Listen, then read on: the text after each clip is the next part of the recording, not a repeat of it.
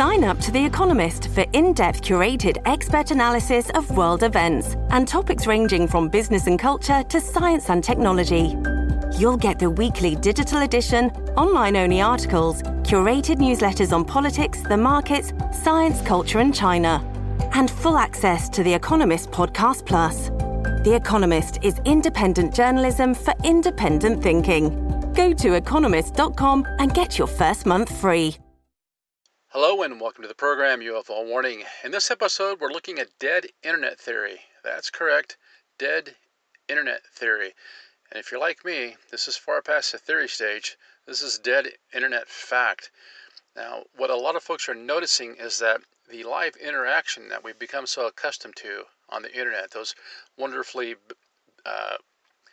custom-built websites, the interaction that people have between each other that was just so free-flow, and the boundless amounts of information and diverse opinion and differing opinions that we had come to depend upon with the internet seems to have been driven to a choke point.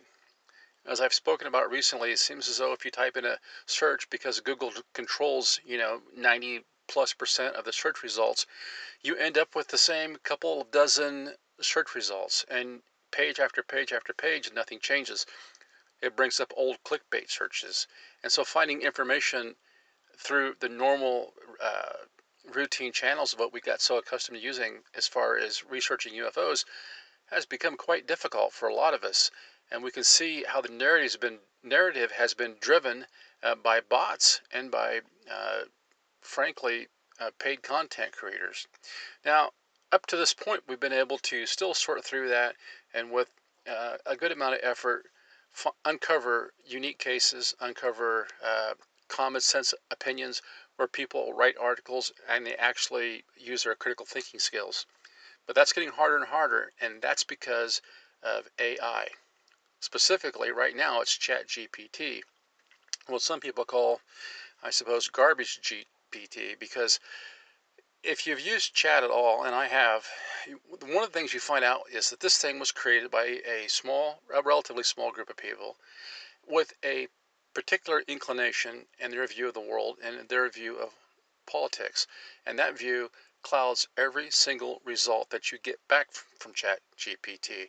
And unfortunately, one of the views that ChatGPT holds is that it is a really a serious debunker of the UFO phenomenon. It has a very negative attitude toward UFOs, and so you can begin to see it creating content. A lot of times when we see these UFO articles are printed, when something comes up in the news, like we had the shoot down stories that happened over Lake Huron, the Yukon, and Alaska. There was a flood of content created. I mean, a literal flood that just for a better lack of term, it just spammed the internet for weeks after that. And the articles written were so similar that you could not find a differing opinion. I mean, if the government said that it was a UFO, it was a UFO. If the government said it was a balloon, it was a balloon. On and on and on. In fact, we had the one story I covered where the fellow had recorded a large Army cargo plane with two Black Hawk chopper escorts, and they talked about how they went to the crash site, and when they flew around the crash site, the radar went off. But not a single story out of all the hundreds of stories that I looked at covered this in detail. It came up on Twitter, a social site, okay, which, as clunky as it is, you can still get some live internet interaction there. Okay, a little bit more, I think, since Elon Musk took over, because there's a little bit less curating, a little bit less censoring going on. But you could see the difference. Reddit, I guess I call it, still seems to be a source for some differing opinions on the UFO phenomena. But what we're seeing happen is it's almost like a leprosy, where all these outer extremities have been hardened by this bot news, by this AI news. And it all takes the narrative that's pro-government, pro-fake disclosure, and anti-real disclosure, crowdsourcing disclosure or crowdsourcing the truth. Now, this first article comes to us from Diggs.net, and this is from back in January of this year, just a couple months ago, January 9th, 2023. The title says, The Dead Internet Theory, and it's written by Warren Dow. It says, the dead internet theory is the idea that the internet crossed the living threshold about 6 years ago and died, suggesting that artificial intelligence and bots have taken the internet over entirely. Now, I don't know about entirely, but I can certainly tell you that when you're using certain platforms like YouTube, say, if you use certain keywords in your titles or in your content or your description, they're going to bury it. And if you've even expressed very many opinions that disagree with the mainstream narrative as a user on YouTube, you're going to find that you're what they call shadow banned, and that's basically says your comments on a video are rarely, if ever, going to show up. They're going to deperson you, and we see this happening over and over again on these big platforms. You kind of understand now why there's such a war between Musk, who, while he is a multi-billionaire, does seem to be just enough of an outsider to really instigate a lot of controversy with these cheerleaders of the deep state, because of the fact that he allows opinions on there now that disagree, and he's nowhere near fixed it. There's still lots of people that have been previously barred under the old ownership that I think still haven't gotten back on, but they've made some progress at pruning back some of that dead internet so some of this new, fresh, living internet can grow. Living internet consists of people and people's opinions and people's observations and people's disclosure. And that's why it's so important, because it allows us to seek a narrative that's based on truth, not a narrative that's based on convenience or control that's put out there by the deep state. It says, have you heard the theory? Some call it a conspiracy theory, but there is something compelling about the theory here. Case in point, a recent report by security company Barracuda Networks states that nearly 36% of all internet traffic is human.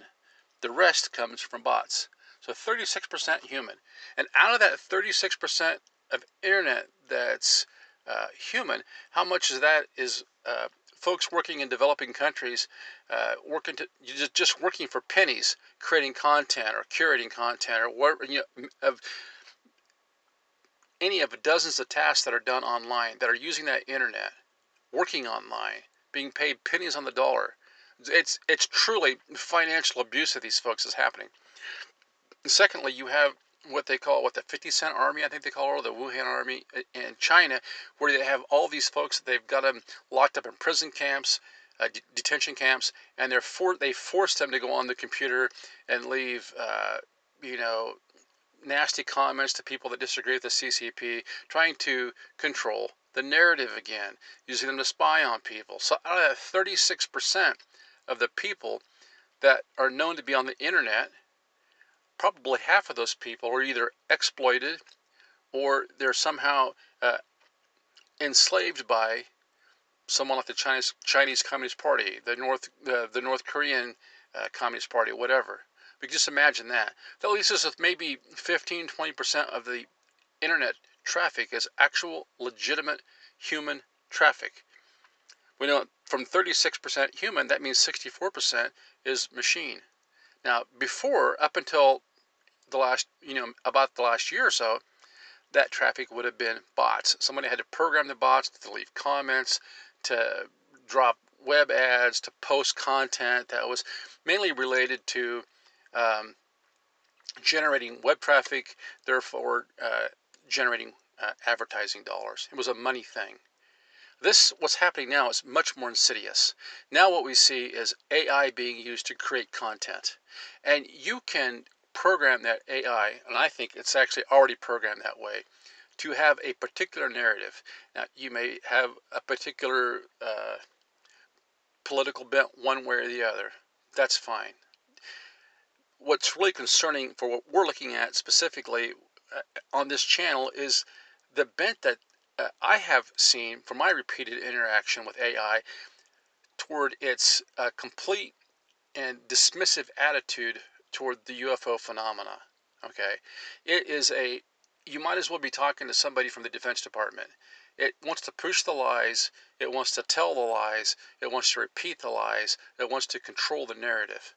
It's the exact opposite of disclosure, of critical thinking, of truth. It goes on, it says, remember the story about the YouTube employee and the inversion fear. It came at a time when bot traffic was so high at YouTube that a point of inversion was foreseeable, a point in the future where the system will start to see bots as authentic and humans as inauthentic. You've heard all about the fake news and the fake likes, rumblings. How about fake net? Maybe this will awaken social media mavens of the world, as it would be quite troubling to continue to spend hours per day posting personal content when 64% of the views are bots. 64% of the views, bots. This is what I don't like about a platform like YouTube. I mean, they can run the bots through there, gathering up information, gathering up opinions, and then you actually don't even know who's watching this thing. What I do like about what I do podcasting is because people do interact with you. I get emails all the time, people leave comments, so it's the kind of interaction that you can't fake with a bot. People talking about, yeah, I saw this UFO over my house in this place. People saying, oh yeah, I was a pilot, I saw these things all the time. Even people saying, hey, you know what, I think I was abducted. People having some bad experiences, people having good experiences, people having very curious experiences, but all of them are just human beings trying to develop some grasp of what's happening, what's going on, what these things are. That's something that you cannot replicate with a bot.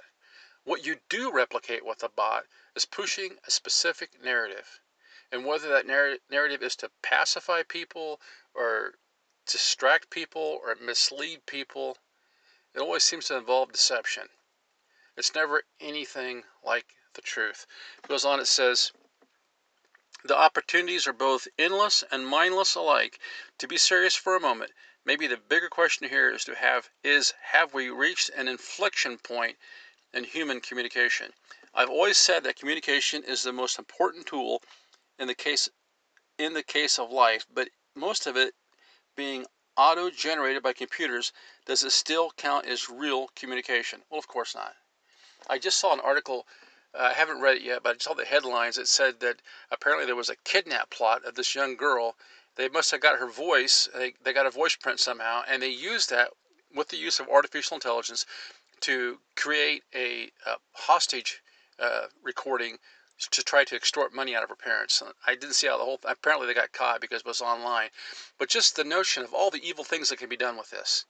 We just saw, like we talked about, how, I think I mentioned this, how the Chat GPT had released a open source version for people to play around with. What a stupid idea. What an utterly stupid idea. Shouldn't be surprised, though, when I see that Bill Gates is one of the main people behind this. If you've used Windows lately, ask yourself, what could go wrong with GPT? I'm serious. How many times has Windows crashed on you? How many times have you been using Excel and suddenly it doesn't work the way it's supposed to? And I have Windows because I find that Apple is even more of a pain sometimes, although I suppose it works better if you're in the movie making business. But so you take somebody who was one of the major people who engineered a very faulty product. Well, I guess he used a product, we should say, and then back engineered it, however you want to put it. And it's had, of course, Windows has had problems for years and years and years. This is not a secret. But you take this person who has sold us a flawed product for a few decades now, and you put him in charge of creating something that's 10,000 times more powerful. This thing can write code upon request. So at any rate, these kids got a hold of this open source version of ChatGPT and created their own version called Chaos GPT. And they found out in no time at all, Chaos GPT had a pretty good plan going to eliminate humanity. Well, you have to ask yourself, how long before Chaos GPT is able to round up some plans for a rather nasty bomb and then contact a deranged terrorist and help them out with that? He could be on the line with Iran right now for all we know. you can buy a CRISPR online to genetically alter viruses to make them way, way worse than what they are. How long before some idiot using Chaos GPT, this artificial intelligence, turns it loose on the internet for any deranged terrorist or state actor to grab that and use it as a plan to destroy the world?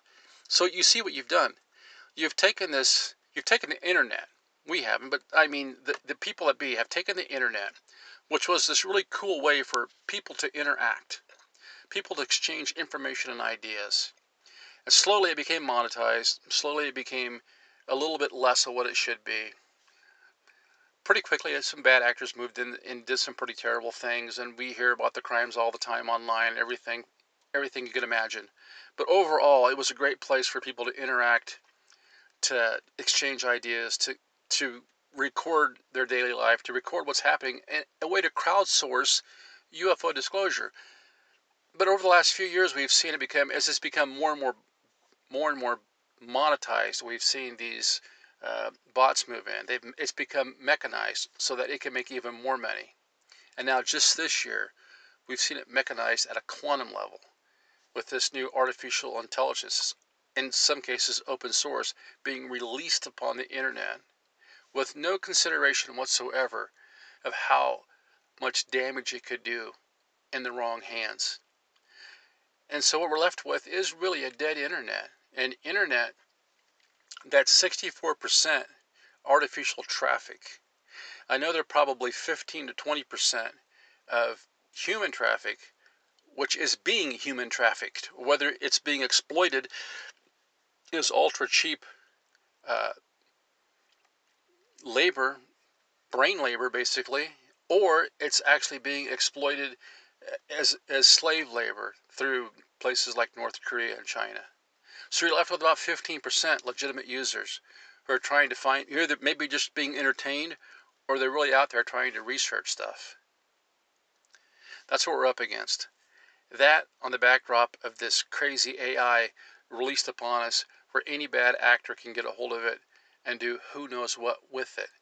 In a society that's so interconnected, it's become worse than dead internet. It could be the internet of death for all we know. So that's what we're looking at in this days and age. And so next week, I think it is the 19th or the 20th, sometime I believe next week, they're supposed to have this disclosure meeting on Capitol Hill. Senator Gilderbrand's been talking about this, and a lot of people have their hopes up. A lot of people have their hopes up about Louis Elizondo's new book coming out. I'm not one of them. And I'm not one of them that has their hopes up about this new Pentagon DOD disclosure hearing.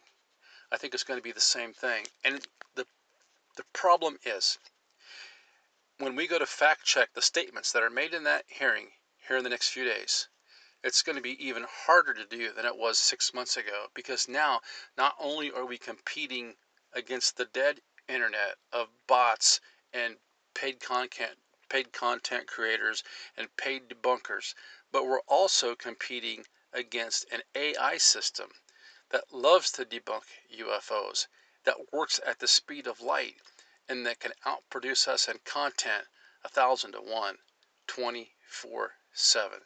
So, if you started to get the feeling that the internet might be dead, you could be half right. Until next time, this is UFO Warning, over and out. This episode is brought to you by Shopify.